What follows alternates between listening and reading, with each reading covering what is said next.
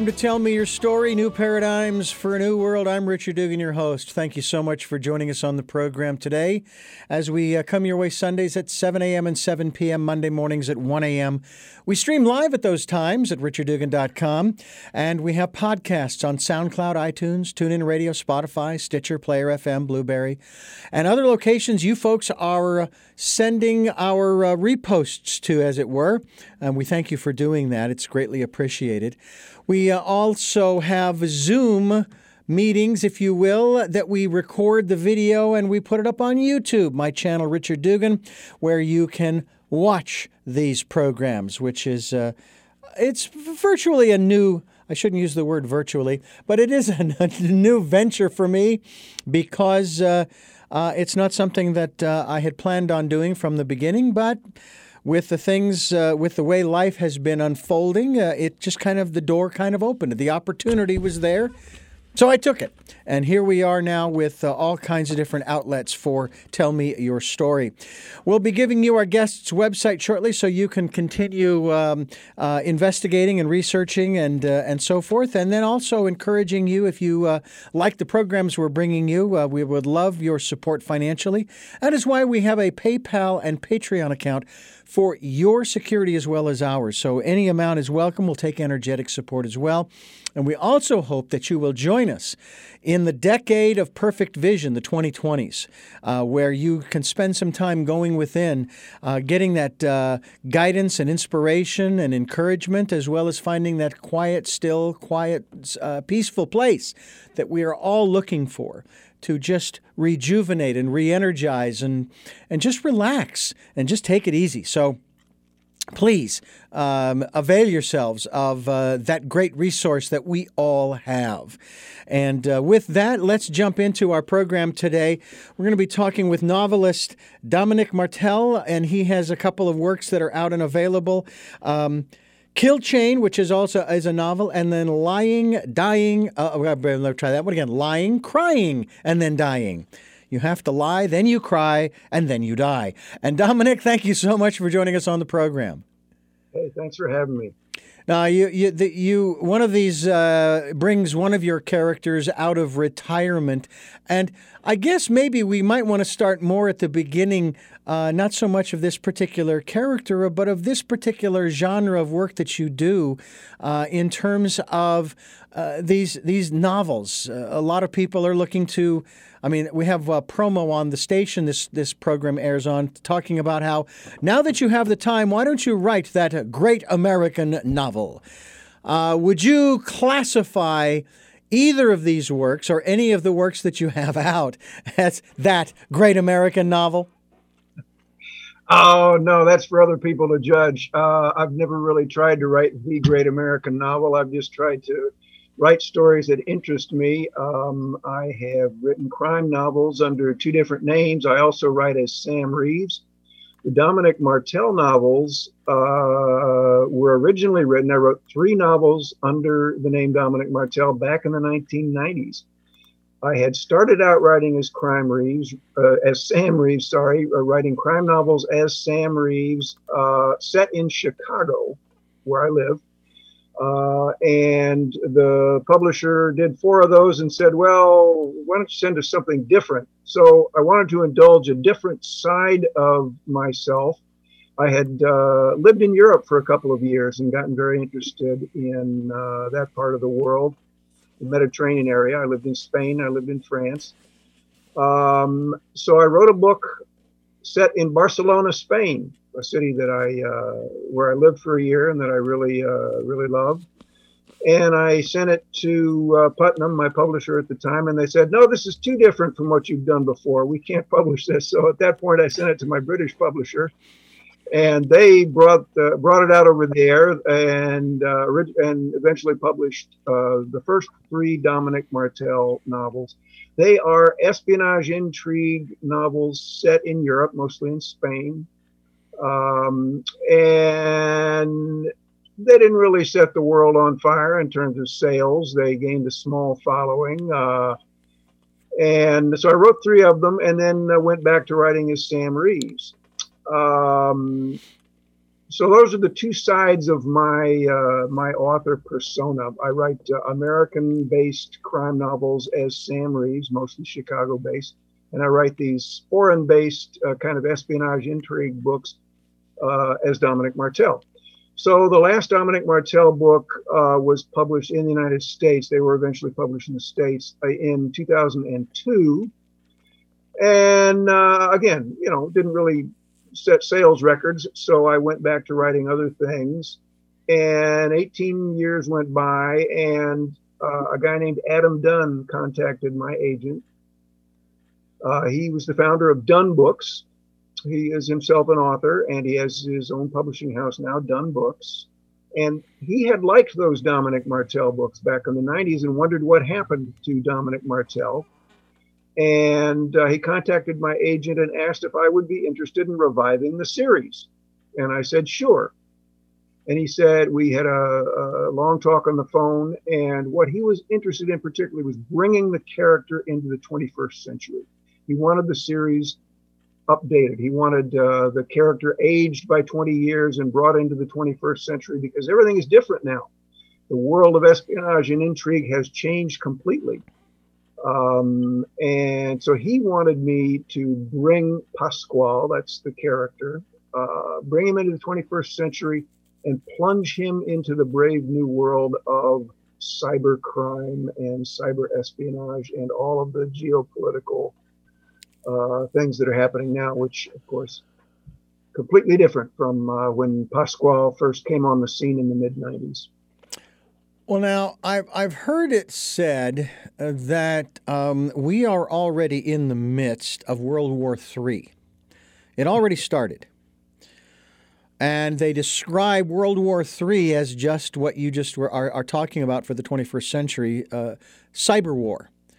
And the claim is, I don't know how accurate this is, but the claim is the United States fired the first shot. And the first shot was when we were able to infiltrate the Iranian nuclear power plant, or the centrifuge site, if you will, with a virus and whatever it was, and so forth. And so, I'm sorry? Stuxnet was the name of the virus. Yeah. And we knocked out their centrifuges with the Stuxnet virus. Yeah. So I saw this report where the Iranians, basically, whoever this gentleman was, basically says the United States started this war and we will finish it. That's coming from the Iranian government, what have you. And I'm sitting here thinking, in such a short period of time, we have tied virtually every aspect of our lives to the computer. You hear this question, the paradoxical question, pretty regularly. Where's the internet? Where does it start and where does it end? Can you really turn it off? And the reality is, of course, that you can only turn off bits and pieces of it or parts of it, depending upon what your government chooses to do. I know China has a lot of restrictions, and other countries as well. They have certain restrictions. You can't go to certain websites or do certain searches and so forth. As far as we know, you can still do pretty much anything you want here in the States, although there would be those who would argue that because of the various companies like Facebook and Google and so forth, the social media types especially, because they've developed these algorithms that basically follow you. And everybody's all upset about the NSA. Oh, no, government cannot do that. And yet, what have we done? We've given away our privacy to the private sector. Yep. That's right. And I mean, when was the last time you read the terms and conditions? Nobody reads them. Nobody They're designed reads them. to be impossible to wade through. And mostly what they say is something along the lines of, you are voluntarily surrendering your privacy to us when you use this site. A very good book I read on this topic was called Future Crimes by a guy named Mark Goodman. And he says in that book, if the service you're getting is free, it means that you are the product. Mm-hmm. is very much the case with the things that we do online. They're harvesting our data and selling it.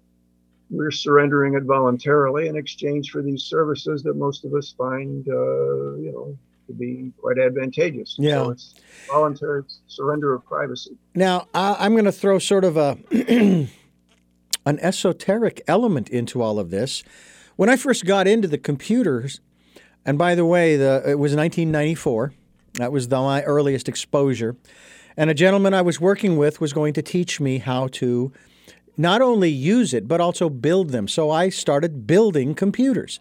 But before I reached that phase, my biggest fear was there was on this keyboard somewhere a button, a red button, that basically would blow up the computer. Somewhere on that keyboard, and I would find it, and then, of course, it's over. Well, once I got over that fear, and I'm still looking for the any key. You know how they say, press any key. Where's the any key? I don't know where that is. I think it's next to the alt key. I can't remember. Anyway, once I got past that fear, it was, Katie bar the door, I'm on my way, and I've been having a blast ever since. But I also took this perspective. Number one, the moment I went on the internet, I accepted that my right to privacy was over. It was done. But it didn't matter to me because of my personal philosophy that there is a creator, a force, a God, what have you, who is, according to the ancient wisdom teachings, as I like to call them, omnipotent, omniscient, omnipresent, knows all, sees all, etc., etc. If he knows, she knows, it knows, what difference does it make if 8 billion other people know? And besides, most of them don't care. Well, and let me throw this one-letter element in there, Dominic. If the NSA is listening to this program as we're doing this on the internet, I am flattered, absolutely flattered that you would think that what I have to say, what Dominic has to say is so important that you have to be monitoring and listening. I hope you learn something. I really do. I'm not afraid of this stuff, not because I have nothing to hide, but because I already know. I gave up my privacy when I got on the computer, when I got on the internet for the first time. Well, I'm glad you're not worried. I'm not so worried so much about the NSA as I am worried about criminals stealing my identity and running there is that credit card and things like that. Yeah. That's why I try to do as little as possible online. Obviously, I do purchase things online and register with websites. So there's a certain minimum amount of that you have to do. But I have been very resistant to putting everything online. All the people I pay bills to now are constantly pressuring me to move my bill payments online and have automatically deducted and things like that. I've been very resistant to that. I still like to write out the checks each month and mail them. Number one, it's just a way for me to keep track of expenses better than I would online. And number two, it keeps my data offline. I have on 3 occasions received notices from people I've done business with online. Oh, we're sorry, you got hacked and your data was exposed. The last one was just some company I bought some furnace filters from online. And a few months later, it doesn't. The criminals are always looking for easy prey, and they'll take your data, take your credit card number, and if you're not on the ball, you'll get. And I've had that happen myself twice. I actually went to a gas station 2 different times, didn't think anything of it, and I used my debit card and I paid at the pump. Mm-hmm. And I watched my account pretty closely. And all of a sudden I see over $1,200 in charges. Mm-hmm. And I'm going, what in the world? Well, of course, immediately I contact my financial institution, and of course they reverse everything and so forth, and everything was straightened out. The second time I did it, I immediately saw transactions. They were small amounts to begin with, and I was able to track the IP address very simply to an area in Malaysia. You know? Well, again, I contact my financial institution, and they said in the future, if you are going to buy gas with your debit card at a station, go inside.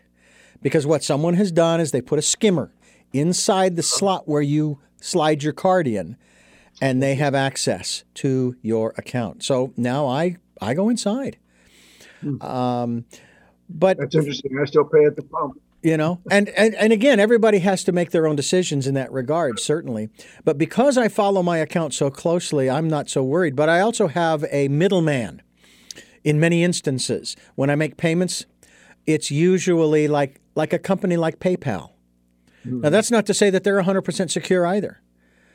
But I think that's one of the things that we might want to talk a little bit about, because I find it interesting how, you write these crime novels, mystery and so forth. And I read a book, had to have been in my teens, and I haven't been able to find a copy of it anywhere.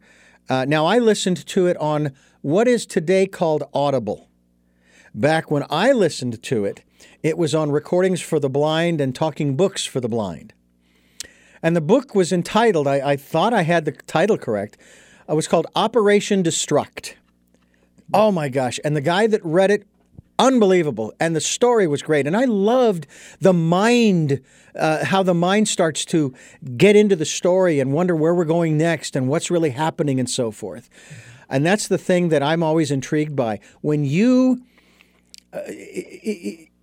do your stories develop from a basic premise before you jump in and start maybe, I don't know what your process is in terms of making an outline or bullet points, or if the story just starts to flow and you just got to start putting it out there on paper or on the computer, what have you. If I might ask that particular aspect, how does a story go from your mind to the hard copy book that I have in front of me? Well, it's a good question, and every author's a little different, but they kind of divide into two camps. The outliners and the seat of the pants flyers. I have always been an outliner. I like to go back to the very beginning. I have always started with a character and a setting. I've always had a vision of who I wanted to write about and where this person was located and where I wanted him to go in the book. And then I needed a story. The story starts with a premise. The story, I always say, start with the scam, start with the crime. If you're writing a crime novel, start with an interesting crime. Not all crimes are interesting. Petty crime isn't very interesting from a literary point of view. You can't really build much of a story around it. Start with a big, interesting crime and figure out how that crime affects or intersects with the life of your protagonist. And then just start working out the ramifications. I used to write out very detailed outlines. I would spend a couple months and come up with a 10 or 15 page outline. I stopped doing that because I always found that at a certain point, the internal logic of the story, once you get down to actually putting the words on paper or on the computer, the internal logic of the story takes over. It wriggles out of your grasp and goes in unforeseen directions, and it never winds up exactly as you think it's going to when you write the outline, because the details of the story take it in unforeseen directions. So my outlines now, I spend less time outlining. My outlines are only 1 or 2 pages generally, to allow for that phenomenon where the story takes you off in directions of its own just by its internal logic. So I outline less, but I do still outline. I'm one of the people that needs to know where the story is going and how it's going to come out, more or less. I've never had a book come out completely differently than I planned it, but they always come out somewhat differently. Now, I will say there's one exception to what I just said. One of the books that I wrote as Sam Reeves, a book called Meantown Blues, I did it by the seat of the pants. I had talked to so many other writers who say, oh, no, I never outline. I take a starting point, a premise, and I just run with it. And I never know when I sit down every day at the computer what's going to happen. I did that for one book to see how it would go. And it actually went pretty well. I think the book came out pretty well. But then I was unable to replicate that the next time I tried it. So I went back to outlining. So that is again what I do. Now these new Dominic Martell books with Adam Dunn are slightly different because Adam Dunn basically gave me an assignment. He had certain things he was very interested in, the cyber security, cyber crime, cyber war aspect he's very interested in, and the whole new geopolitical setting he's very interested in. So when we talked and he told me that he wanted me to revive the series, he said, here's where I'd like you to take it. He didn't give me a plot. He didn't tell me what story to come up with, but he gave me some themes that he really wanted to see Pasquale deal with in Pasquale's new adventures. So I'm constrained to some extent now by what Adam Dunn envisioned for the second phase of this series. But that's fine. It's forced me to broaden my horizons and stretch myself a bit and do a whole lot of research, a lot of homework on some things that I didn't know much about. But I think it's gone very well. I think Kill Chain came out very well, and I have just completed a sequel to Kill Chain entitled Black Chain. Sent it off to Adam, and it's currently being edited, and that should come out sometime in 2021. Now I know that there are certain aspects of authors' work that people will that they're so intrigued by it that some of the questions that pop up are from me to start with. Are your books available yet in Audible or recorded format to where people can listen to them? Not yet. That is being worked out. Kill Chain just came out in October. It's out in hardcover, trade paper, and ebook form, and the audio rights are being negotiated. And I have to tell you that being, I'm going to say, an aficionado of audio books, not Audible, but audio books, from a very early age, and we're talking probably my early teens, if not earlier than that. I love when the narrators get so into the book, whatever the genre is, that let's say it is a story with multiple characters, and they start doing the voices. I also produce audiobooks. I did a children's book not long ago. The author flew down to Santa Barbara. We were in studio for two-hour sessions, finished it up. It was not a huge book. And I have to tell you that when I went back and listened to it myself, I was in awe and very humbly in awe. It's like, wow, that sounds so cool. Sounds like grandma reading to the kids. And we threw in some sound effects as well as some musical interludes and so forth and so on. So I absolutely love it when the narrator obviously is given the free range to do that. And there are some great narrators out there. There have been over the years.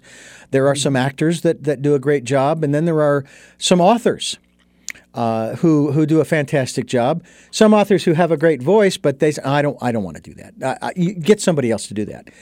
Yeah. And so it's like as I'm listening to these books, the movie is playing out in my head.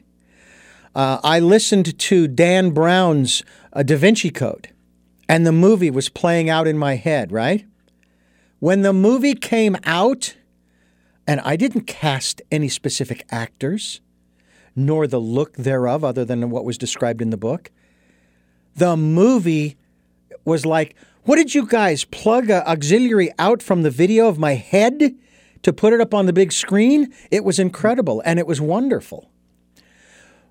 What about in your head when you are writing? I mean, you say you outline first, you have a direction that you want to go.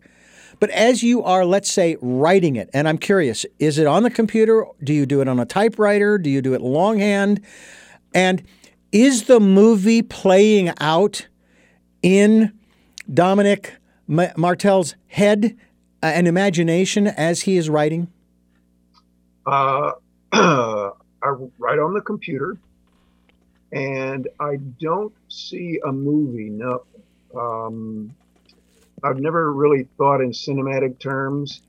I'm a reader. I love to read. Mm-hmm. To go back to your point about audiobooks, I'm not a fan of audiobooks because I can read a lot faster than people can talk. Mm-hmm. Okay. My wife loves audiobooks. She listens to audiobooks constantly. She has favorite narrators, and she loves audiobooks. I don't particularly. So I'm a big written word guy. Mm-hmm. So I write on the computer. I see people in my head, but I never associate them. I don't cast a movie when I'm writing. Okay. When people ask me, oh, who would you cast as Pasquale, or who would you cast as such and such a character? I'm always at a bit of a loss. I don't know. I never think about it. I have a picture of Pasquale in my head. I have a picture of all my characters in my head, but it's a little vague, more of a type than a really distinct image. Every once in a while, I will sort of fix, if I'm having trouble nailing a character down, I will fix on a real person as an image.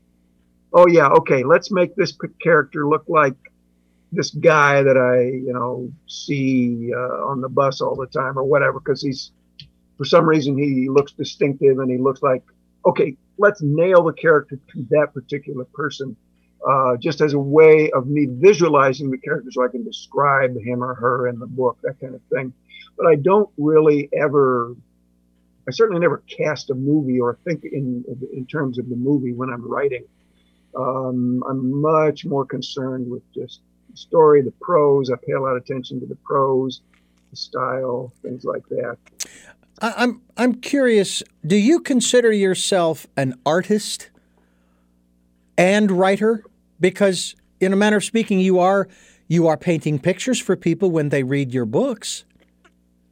Yeah, I'd like to think I'm an artist. I don't have a particularly exalted conception of that. There's high art, there's low art, there's popular arts, there's, I try to write with fairly high artistic standards. I write genre fiction. I don't write literary fiction, but I try to write to a high literary standard. I think genre fiction can meet high literary standards.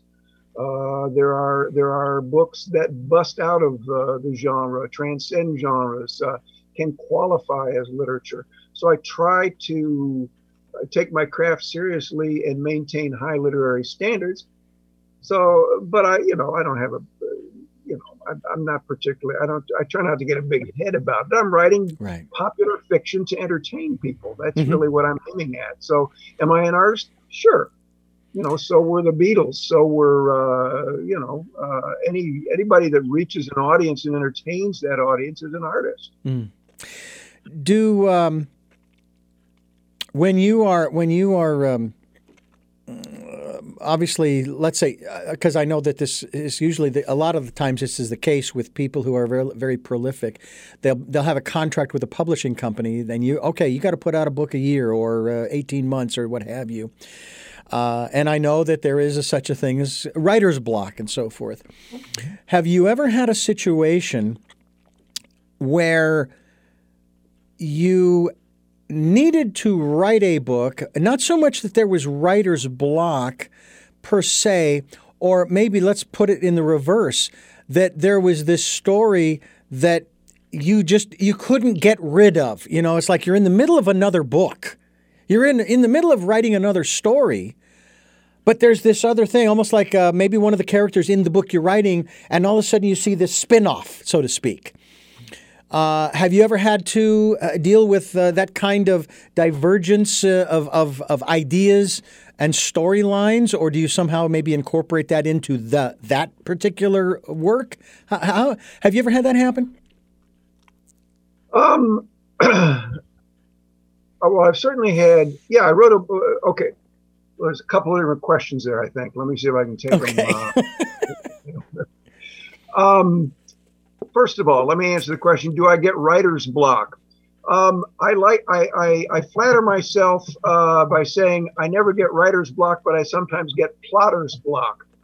Okay. I find if I have the story well in mind, I'm always able to sit down every day and write. I do get to a point sometimes where I really don't know what should happen next. Okay, what happens now? Gosh, I don't know. And then I may have to walk around for a couple of days going, what should happen? What should happen? What if it's happened?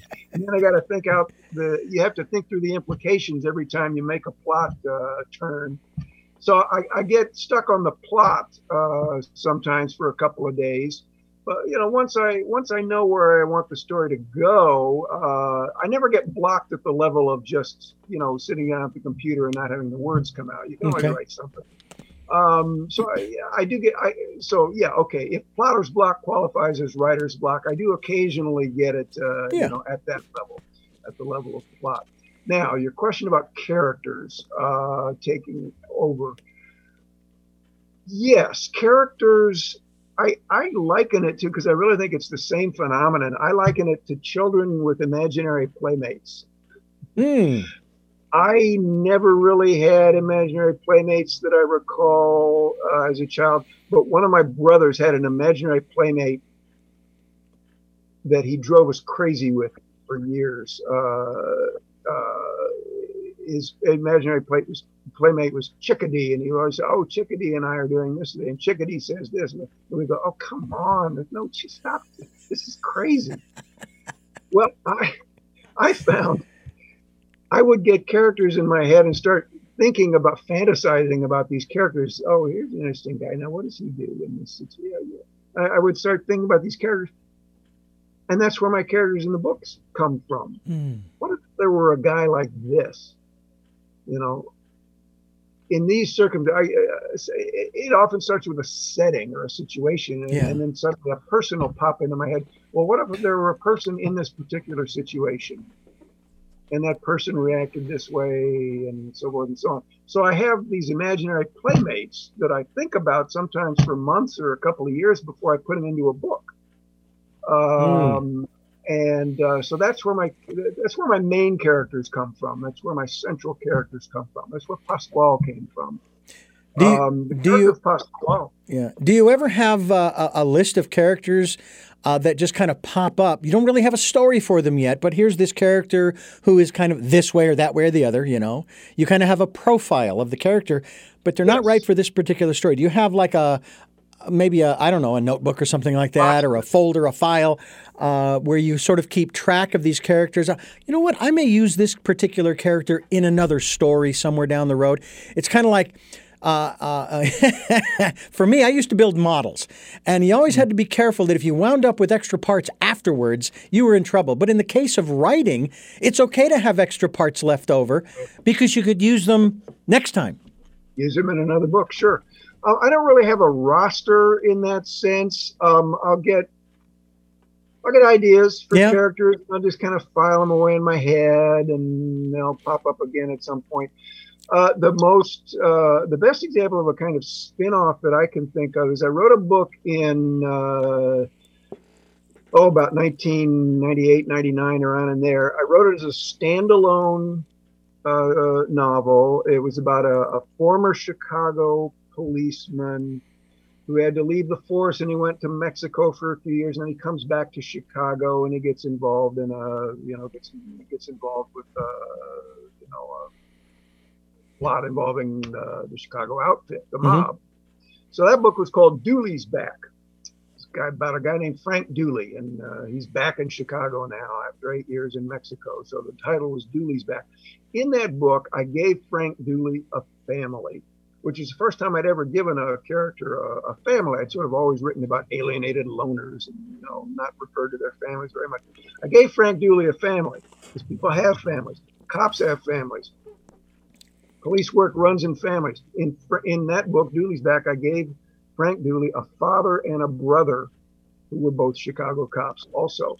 Subsequent to that book, as I say, I intended it as a standalone. Subsequent to that book, I got an idea for a cop novel set back in the late 60s in Chicago, pretty much a historical novel, because some very interesting things were going on in Chicago politics and police and organized crime intrigue at that time.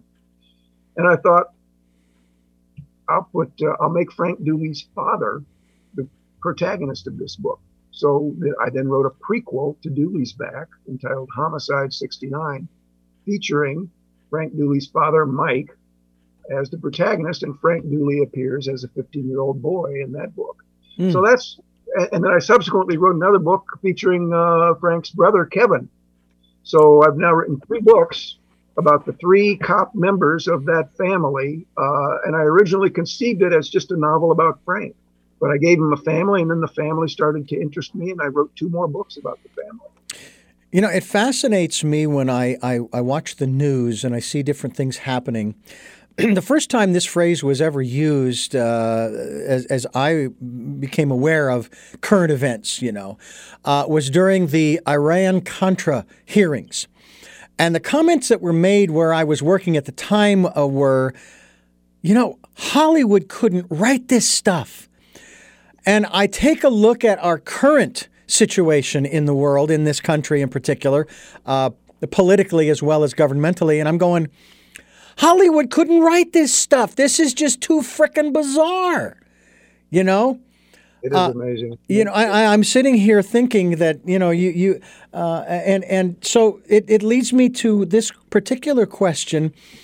Are there other genres, other subjects, fiction or otherwise, that you would like to write about, that you would probably have to come up with a third nom de plume because your publisher, you said earlier, you submitted a manuscript. Said, this isn't you. No. Go back and give me something else.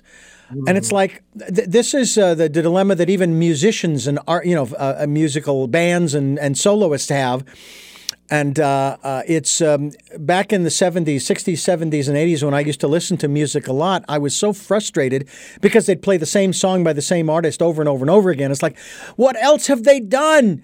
And then when they diverge from that particular style, the fans, they're in an uproar. How dare you? I want you to sound like you did in the last album, and so on and so forth. But with all of that laid down, what about other subjects, other genres? Are there any others, or are crime and mystery novels really the thing that intrigue you and push you forward? I grew up reading mysteries and crime fiction. My father, who was a theoretical physicist, his favorite recreational reading was mystery and crime, and I grew up reading that stuff. I wanted to be a writer from a young age, but I started out thinking I would be, a great literary novelist in college, which is where we acquire most of our pretensions. I acquired the pretension that I was going to be a great literary novelist. So I started writing a literary novel, wrote about 6 versions of the first chapter, and got no farther than that. And then I didn't write anything for a couple of years. And then at one point, been out of college a couple of years, and a light bulb went on over my head one day while I was reading a crime novel. This is the stuff I've always most liked reading, and it's what I should be writing. Mm-hmm. And I sat down and started plotting out my first crime novel. So it's a genre that I'm very comfortable with. It has occurred to me to write other types of books, but at this point, I've developed a career as a crime novelist. It allows me, the genre allows me to do the things I want to do literarily. As I said, I think you can write good literature within the bounds of genre fiction. Nothing says you have to write an undistinguished book just because it's genre fiction. Mm-hmm. I like the crime genre because it has built-in drama. If you're writing literary fiction, your task is to bring the drama out of everyday life in many ways. Mm-hmm. Although a lot of great literary fiction is about war or crime or other things that have built-in drama. But I like crime fiction as a genre because it has built-in drama. Yeah. And you can write about how that dramatic situation affects your characters, and that's what interests me. One of the things that intrigues me about stories that I have read over the years is, and I'm more of the science fiction, sci-fi kind of guy. Love Star Trek and so forth. Just finished a few months back the Audible version, though I have a hard copy of Stranger in a Strange Land. Mm-hmm. Finally finished the book. Loved the story, hated the ending, enough said about that. But the thing that I love about some of these books, like the Dune trilogies or Stranger in a Strange Land, or even the Star Trek series, and of course there are a lot of people who have written stories based upon that genre as well, is the detailed intricacies of society. Not just the economic, maybe not just the crime and punishment thing, but when they incorporate more of the esoteric aspects of life. Dune goes into the religious aspects, okay, to some degree. And of course, I like to use the word philosophy, okay? And I love when they weave that part of existence, whether it be human or humanoid or what have you, into the story. So I'm curious as to, though I would suppose there isn't a lot of room in a crime novel, in a mystery novel, for some of those more esoteric aspects, but I'm curious as to whether or not that's something that you have incorporated in some fashion into some of these characters and even the storyline itself that, I mean, for example, there's a movie that's coming out on HBO Max having to do with Heaven's Gate. Now, if that hadn't happened, that would make a great sci-fi mystery story. Because it's got its own philosophy, and it's got these people involved, and it deals with money and all these kinds of things, as well as control. And that, to me, is fascinating. It's a shame it was a true story as well. But what about your incorporating of those kinds of elements? Is that something that you've done, or have you thought about it, or is that something you've thought about and said, no, that really doesn't belong? It's something. It's not something that particularly interests me. There is a little subgenre in the crime field of, paranormal crime. There's sci-fi crime as well. There are all kinds of subgenres. I'm a rationalist. Okay. I like the real world. I think good crime fiction is firmly rooted in the real world. I enjoy the type of crime novel that you come across occasionally where there appears to be a supernatural element, but it is given a rational explanation in the end. I think those are great. There's a great classic old mystery novel that I love called The Red Right Hand by a guy named Joel Townsley Rogers. It was written in the late 40s. It's the only well-known book the guy ever wrote, and it's a classic, and it's supremely creepy, and it contains the narrator is told in the first person, and he thinks he's going insane because he never saw something that people insist he must have seen because it happened right in front of him. So it gets very convoluted, and you think there must be some kind of creepy supernatural element, but it's all given a rational explanation in the end. That's the type of supernatural crime novel I like, where the supernatural is explained rationally in the end.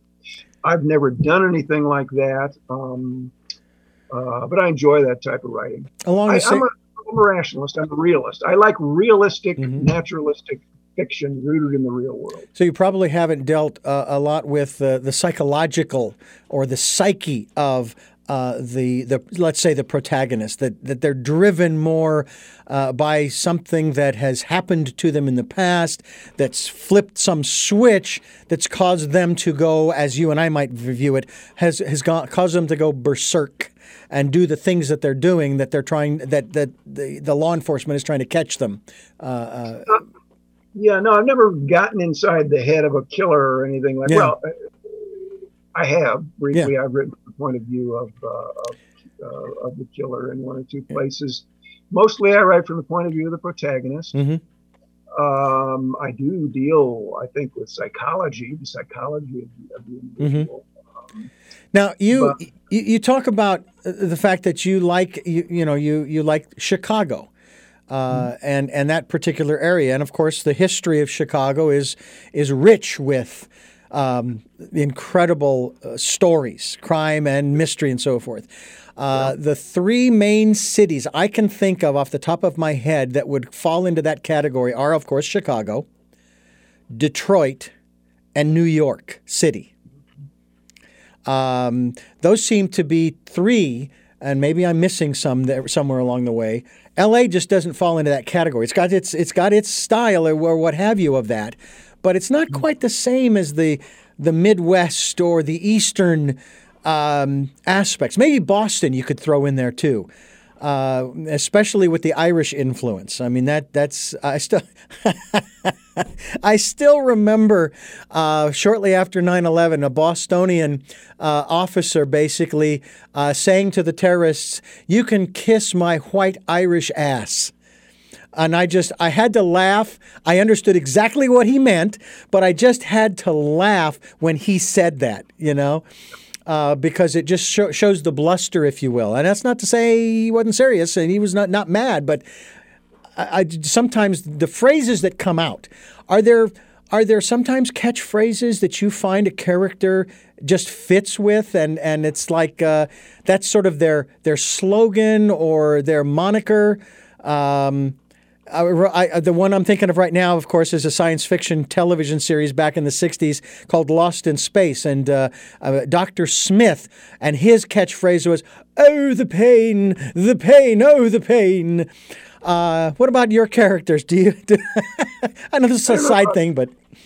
I don't know about catchphrases. I pay a lot of attention to dialogue. I think dialogue in a book should be interesting. And it should always have a point.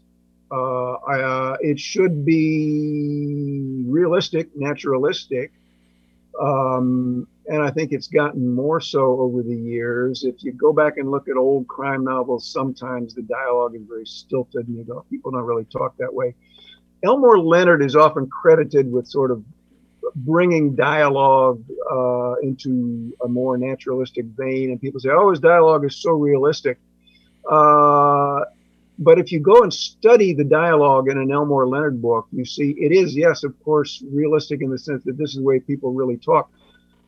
But it's very carefully crafted. If you listen to people in the real world talking, there's a lot of wasted verbiage, a lot of hemming and hawing and repetition and self-interruption and all this kind of thing. The dialogue in an Elmore Leonard book sounds very natural to the ear, but it's always to the point and concise and always drives the story and takes the story precisely where it needs to go. It's always interesting and entertaining. A lot of real world conversation isn't.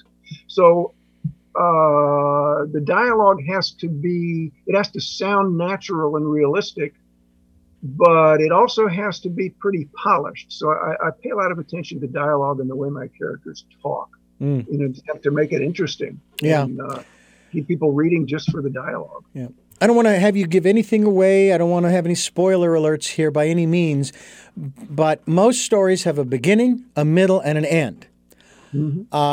Sometimes a story has a beginning, a middle, and not exactly an end, leaving the door open for sequels or a continuation. It bugs the daylights out of me on television where you're watching this program. You know it's a series of episodes, one right after the other, that's going to continue the story. But then, for whatever reason, a particular episode will come to an end and they will put on the screen, "To be continued." Really? Of course it's going to be continued. This is a serial kind of program. Are any of your books tied together? Any of your stories tied together in that fashion? Or are they beginning, middle, and end? We're done with this one. We're now moving on to the next story. All of my books that have been written in series, and I've written 2 different series as Sam Reeves, and this one series is Dominic Martel. I think books in a series should be standalones in the sense of having a beginning, middle, and end, and leaving the reader with resolution at the end. So what makes the books a series for me is common characters, particularly the common protagonist. However, it's funny you should bring this up just now, because I have just committed this sin that you're talking about, because the sequel, Kill Chain, is a standalone. Everything's wrapped up at the end. Black Chain, which I've just sent to the publisher, leaves everything's resolved at the end. Nothing is left hanging in the sense that the reader doesn't know what happened or whatever. But there is one element that is still out there that will be used as the central element in the sequel, which currently plotting. So things get wrapped up in the sense that, all of the mysteries get resolved and so forth. But this central element that we hang the plot on in Black Chain is still out there in the wild, available to be used to hang the plot of the sequel on. So in that sense, it's to be continued. But I agree with you. It's annoying not to have all the loose ends tied up and all the dangers and mysteries resolved at the end of a book. And I always do that in a series book. Now your books are not that thick. I mean, I'm looking at these two here that we're talking about, Kill Chain, as well as Lying, Crying, Dying by Dominic Martel. And these might take me a couple of days to read each. Whereas sometimes stories, they just go on and on. I mean, Stranger in a Strange Land, I was intrigued by it, so I was able to continue on through it because the version I have, the hard copy, is probably about this thick, and it's still paperback, right? Because it's just a long story. And the other thing that annoys me about these serial programs, for example, as opposed to movies, is that they go on, and it's like, bring The Walking Dead to an end. Kill it, please. I mean, how much longer can you drag this scenario out, or whatever whatever the story is, whatever the name of the program is? It's like, I love some of the British miniseries. We watched one that was only 4 episodes long, and I applauded at the end, not because I didn't like the story, but thank God you brought it to an end in a fairly timely manner. I can take 6 or 8 or 10 episodes as long as it comes to a conclusion. But some of these programs, it's like Lost. It should have died in the 2nd or 3rd, maybe the 4th season. And it was like, is there a problem? Do you guys not know how to end this? Is that what it is? You can't figure out how to do it? Because you're going to lose it. It'll get canceled rather than you guys getting to end it. And it'll be unresolved for everyone. Dallas was kind of that way too. And yeah, it was all a dream. You bet. He was in the shower for 5 seasons, 6 seasons. It was all a dream. Is that ever a problem for you? I mean, again, I know that you plot it out. I know that you outline it. But have you ever found yourself in a situation where I need to continue this, or, you know what, this has gone on too long? On 2 occasions, a story has grown past the point that I intended. My book, Homicide 69, that I mentioned before, about a Chicago police detective taking on the mob in 1969, came out to a 500-page book. It's about 150,000 words, which is a big, thick book. I never intended that. But once I did the research and plotted it out and started writing, I found I had to write this story. And to get everything, once I got everything into the story, it was 150,000 words long. It was published at that length, 500-page book, and it didn't do very well. And I think one reason it didn't do very well was people don't like to read a mystery that long. They want a mystery to be about 70 to 90,000 words. That's probably the normal length for a mystery or crime novel, and it allows them, as you say, to get through it in 2 or 3 days. So that happened with Homicide 69, and I think it kind of tanked the book. And it happened again recently. The last book that I wrote is Sam Reeves, which my agent is still trying to sell, hasn't succeeded in selling it yet, came out again to about 150,000 words. When I plotted the thing out, I thought, okay, here's how the story is going to go. And I liked the story, and I think the story is coherent. I don't think there was too much waste in it. But once I wrote the thing out, it just turned out to be a really big story. Mm-hmm. Sometimes you conceive a bigger story than other times. Some stories are bigger. Yeah. So I wrote this book, 150,000 words. I sent it to my agent. He said, "Oh man, this is way too long. I'll never be able to sell a book at this length. You got to cut some of it." So I cut it, and some of the cuts were painful. I cut out a couple subplots, and and it was painful. I felt like I wasn't cutting fat. I was cutting close to the bone. But I got it down to 120,000 words, which is still a fairly thick book. And I sent it back to my agent along with a list of books that had of 120,000 word links that have done very well. And I said, if these books could be sold, you could sell this one at 120,000 words. Well, he's still working on it. So I agree that that's a problem, particularly in genre fiction. And I plead guilty to having the story just, to having plotted too big a story.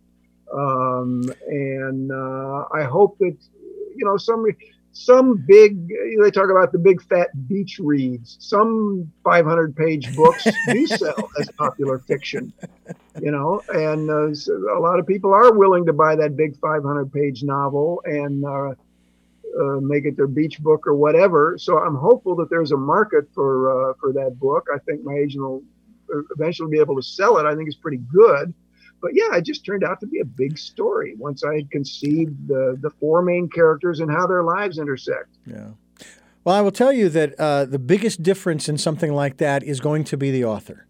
If the author can keep the reader intrigued throughout, it could be 500,000 words. Okay. Now, I haven't read War and Peace. I don't know how many words are in it. I haven't read it. I think the title kind of says it all, so I think I'm good. And there was another book I was just thinking of also that I can't think of it now, but it just seems to me that that's the key right there more than anything else, is if you are the author that can hold the reader's attention from one page to the next, It doesn't matter how long it is. Yeah. It's all about the voice. Does the voice draw you in? Does the author's voice carry you along, as you say, from page to page? Is it a chore to sit down and read this thing, or do you look forward to sitting down and reading this thing? A book that has a great voice, man, you can't wait to sit down and read it, and you're sorry when it's over. Absolutely. A matter of fact, back before I had my lens implant, I was using a magnifying glass to read. Well, I had this book. It was a paperback, and it intrigued me because of the cover. It was this rocket that was taking off, and it was called The Prometheus Project, having to do with the U.S. and the Russians and missiles and this and that and the other thing. And the story was really intriguing. So I was up late at night sitting in my parents' living room when I was still living at home, and I was holding the book with one hand, trying to keep the paper, and it was a thick book, trying to keep the book open and still trying to read the text. And it was a painful read from that point only, that it was just the contortioning that I had to do. Because I loved reading it, I didn't want to stop, and to me that says an awful lot about an author who has got it. And I think I'm correct. I think Frank Herbert wrote that one, Prometheus Project. But to me, this is truly fascinating to get into the mind, if you will, of the author. I before we wrap up, I wanted to ask you. You said you're a realist. You deal with the real world. But I'm curious as to your personal philosophy just as a human being that you grew up in. I mean, you said that you and your father, you both read mystery novels and so on and so forth. But I'm curious about the philosophy that you were raised in terms of your own personal beliefs and leanings, if you will. Well, I was raised in a devout Baptist household. My father was unusual in that he was a world-class theoretical physicist, a Rhodes Scholar with a doctorate in theoretical physics from Oxford, but also a believing Christian. He'd been raised a Southern Baptist in Oklahoma. And so I was raised in that tradition, church-going, pious family. And then as I, began to question things, in adolescence and so forth, my father and I would discuss philosophy. My father told me once that for him, religious belief was an escape from the determinism that he felt physics might drive some people to.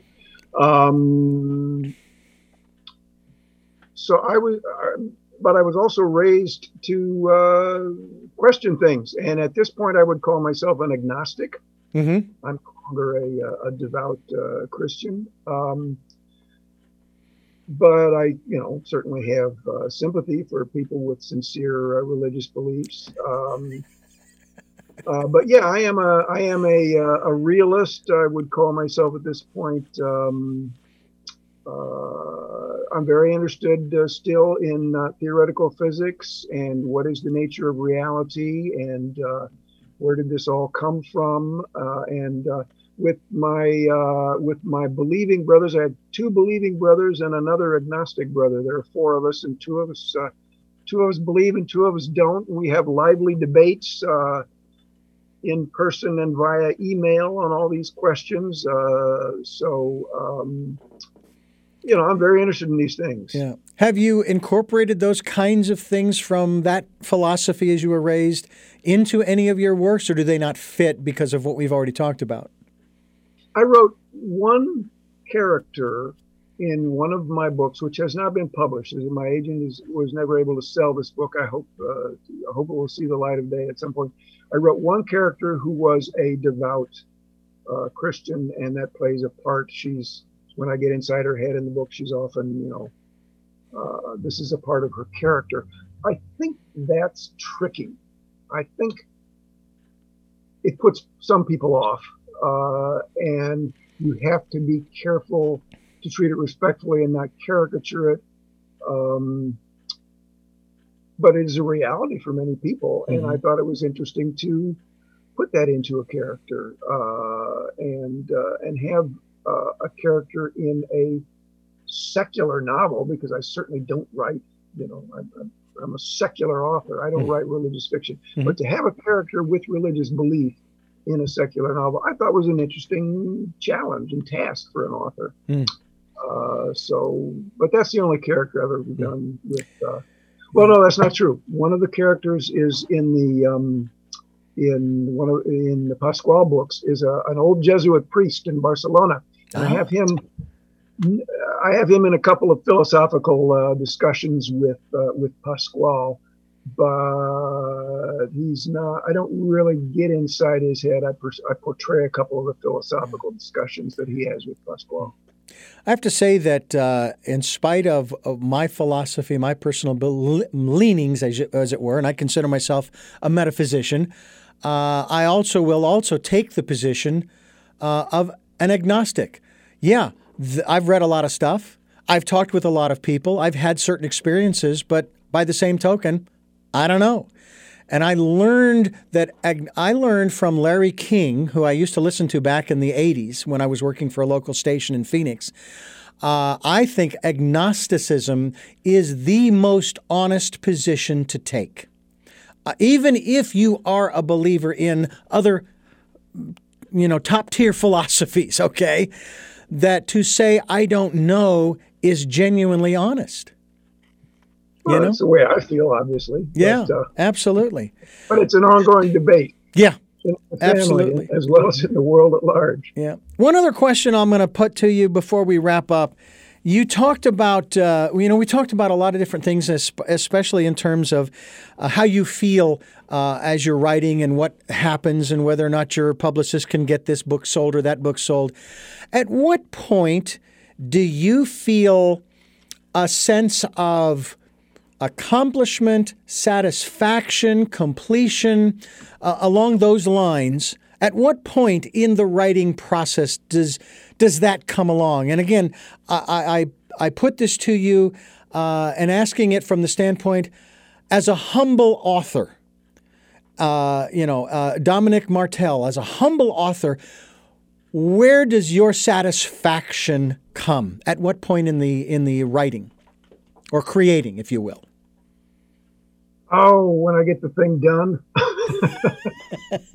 which is kind of an asymptotic process in many cases. In other words, you get close to the end, but you never reach the end. My wife makes fun of me for this. I'll write the final chapter, or I'll get close to the end of a book, and I'll think, okay, I can finish this thing off tonight. And then I'll think, wait a minute, no, that doesn't quite work. It doesn't quite tie up all the loose ends, and I'll rethink it, and I'll write a version, and I'll go downstairs and I'll say to my wife, I finished the book, and she'll go, oh, congratulations. And then the next day I'll look at it and I'll go, no, man, it doesn't really quite work.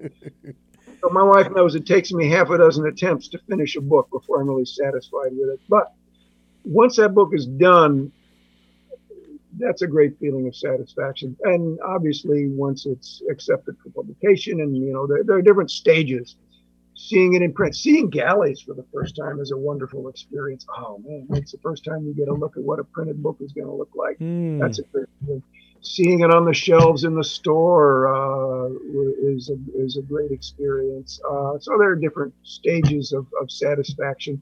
But yeah, basically, when I get the thing done and I'm satisfied with it, when I have a draft that I'm ready to send off to the publisher, that's when I feel, okay, I did something. I did something good here. I accomplished something with my life. I hear you. Have you ever incorporated, just to follow up on this, you said your father was a theoretical physicist. Have you ever incorporated those kinds of things or high-tech aspects to it, to a particular story? Because to me, that would just, I think that would blow some people away, and in a good way, to start to mull over some of these aspects of, what is real and what is not, and so forth. I never have. Crime novels are generally, or my crime novels anyway, are generally concerned with, fairly mundane things like, how can I get away with this heist? Who killed that guy? What are the ballistic, very practical matters like that. The books I'm writing now about Pasquale, the repentant ex-terrorist who can't escape his past, now getting involved with, cryptocurrency and cyber warfare and all of that. Those are the most technical. I'm venturing into the most technical fields now that I ever have. I've never theoretical physics. I don't know. That's something I've never gone near that in my fiction. Maybe I will someday, but I don't know. Yeah. I was watching this. I openly admit I love cartoons. Okay, grew up with Warner Brothers. All right, so sure. I'm watching this episode of Family Guy. They're talking about OCD bank robbers who go into a bank and they're about to hold the place up. And they're telling the gal behind the thing, okay, here's what we want you to do. Take the bills out. Make sure all the heads are going in the same direction and stack them. No funny business. Then you start looking around the bank and noticing things are in disorder. So the next thing you know, they're having everybody help to clean the bank before they rob it. And I'm curious about humor in your novels. To me, that also helps people to remember the story, does it not? Sure. Well, I try to put humor in my books. I mean, I have a sense of humor. I like to think. I'd like to think that there's some humor in my books, some irony.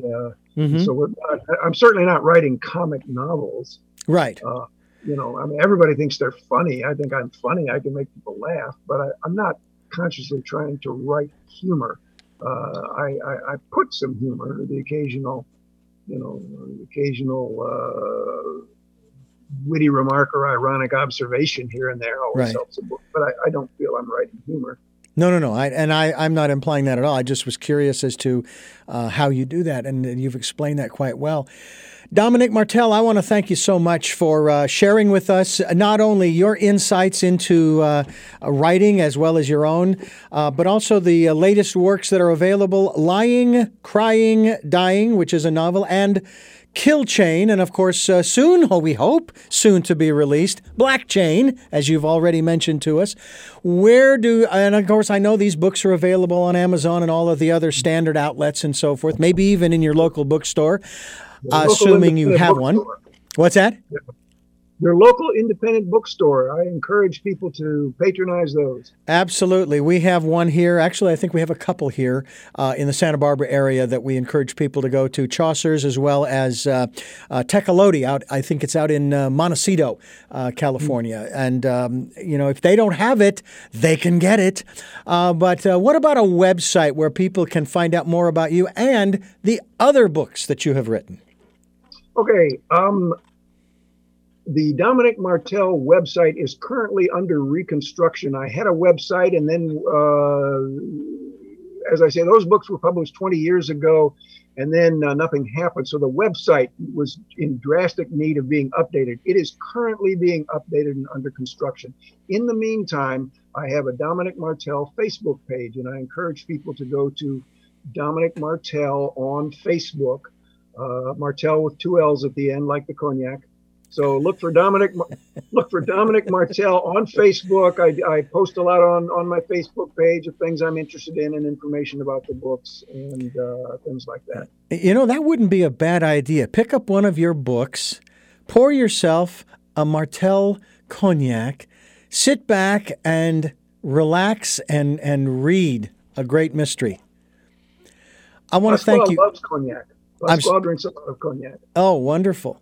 I have 3 final questions for you. You may have sort of touched upon them throughout the interview, but I'd like to ask them directly.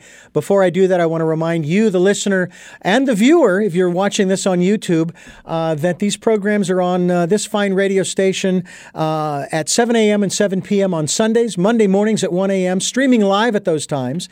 The podcasts are on SoundCloud, iTunes, TuneIn Radio, Spotify, Stitcher, Player FM, and a lot of other locations that you folks are posting to.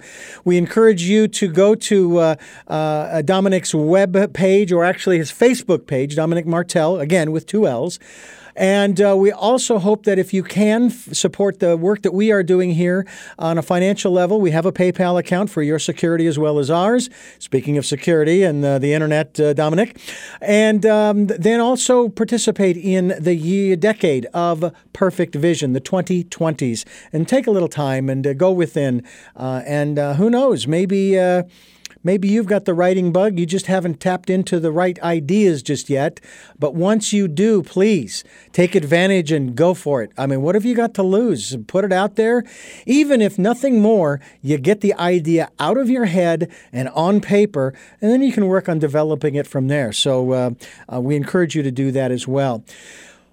Well, let's see. The first of 3 questions for my guest today, who once again is the author of a couple of books that we've been talking about today, Lying, Crying, Dying, and Kill Chain. The first of the 3 is, or are, I was going to ask you about grammar and syntax as well, but we'll get into that another time. The first is, who is Dominic Martell?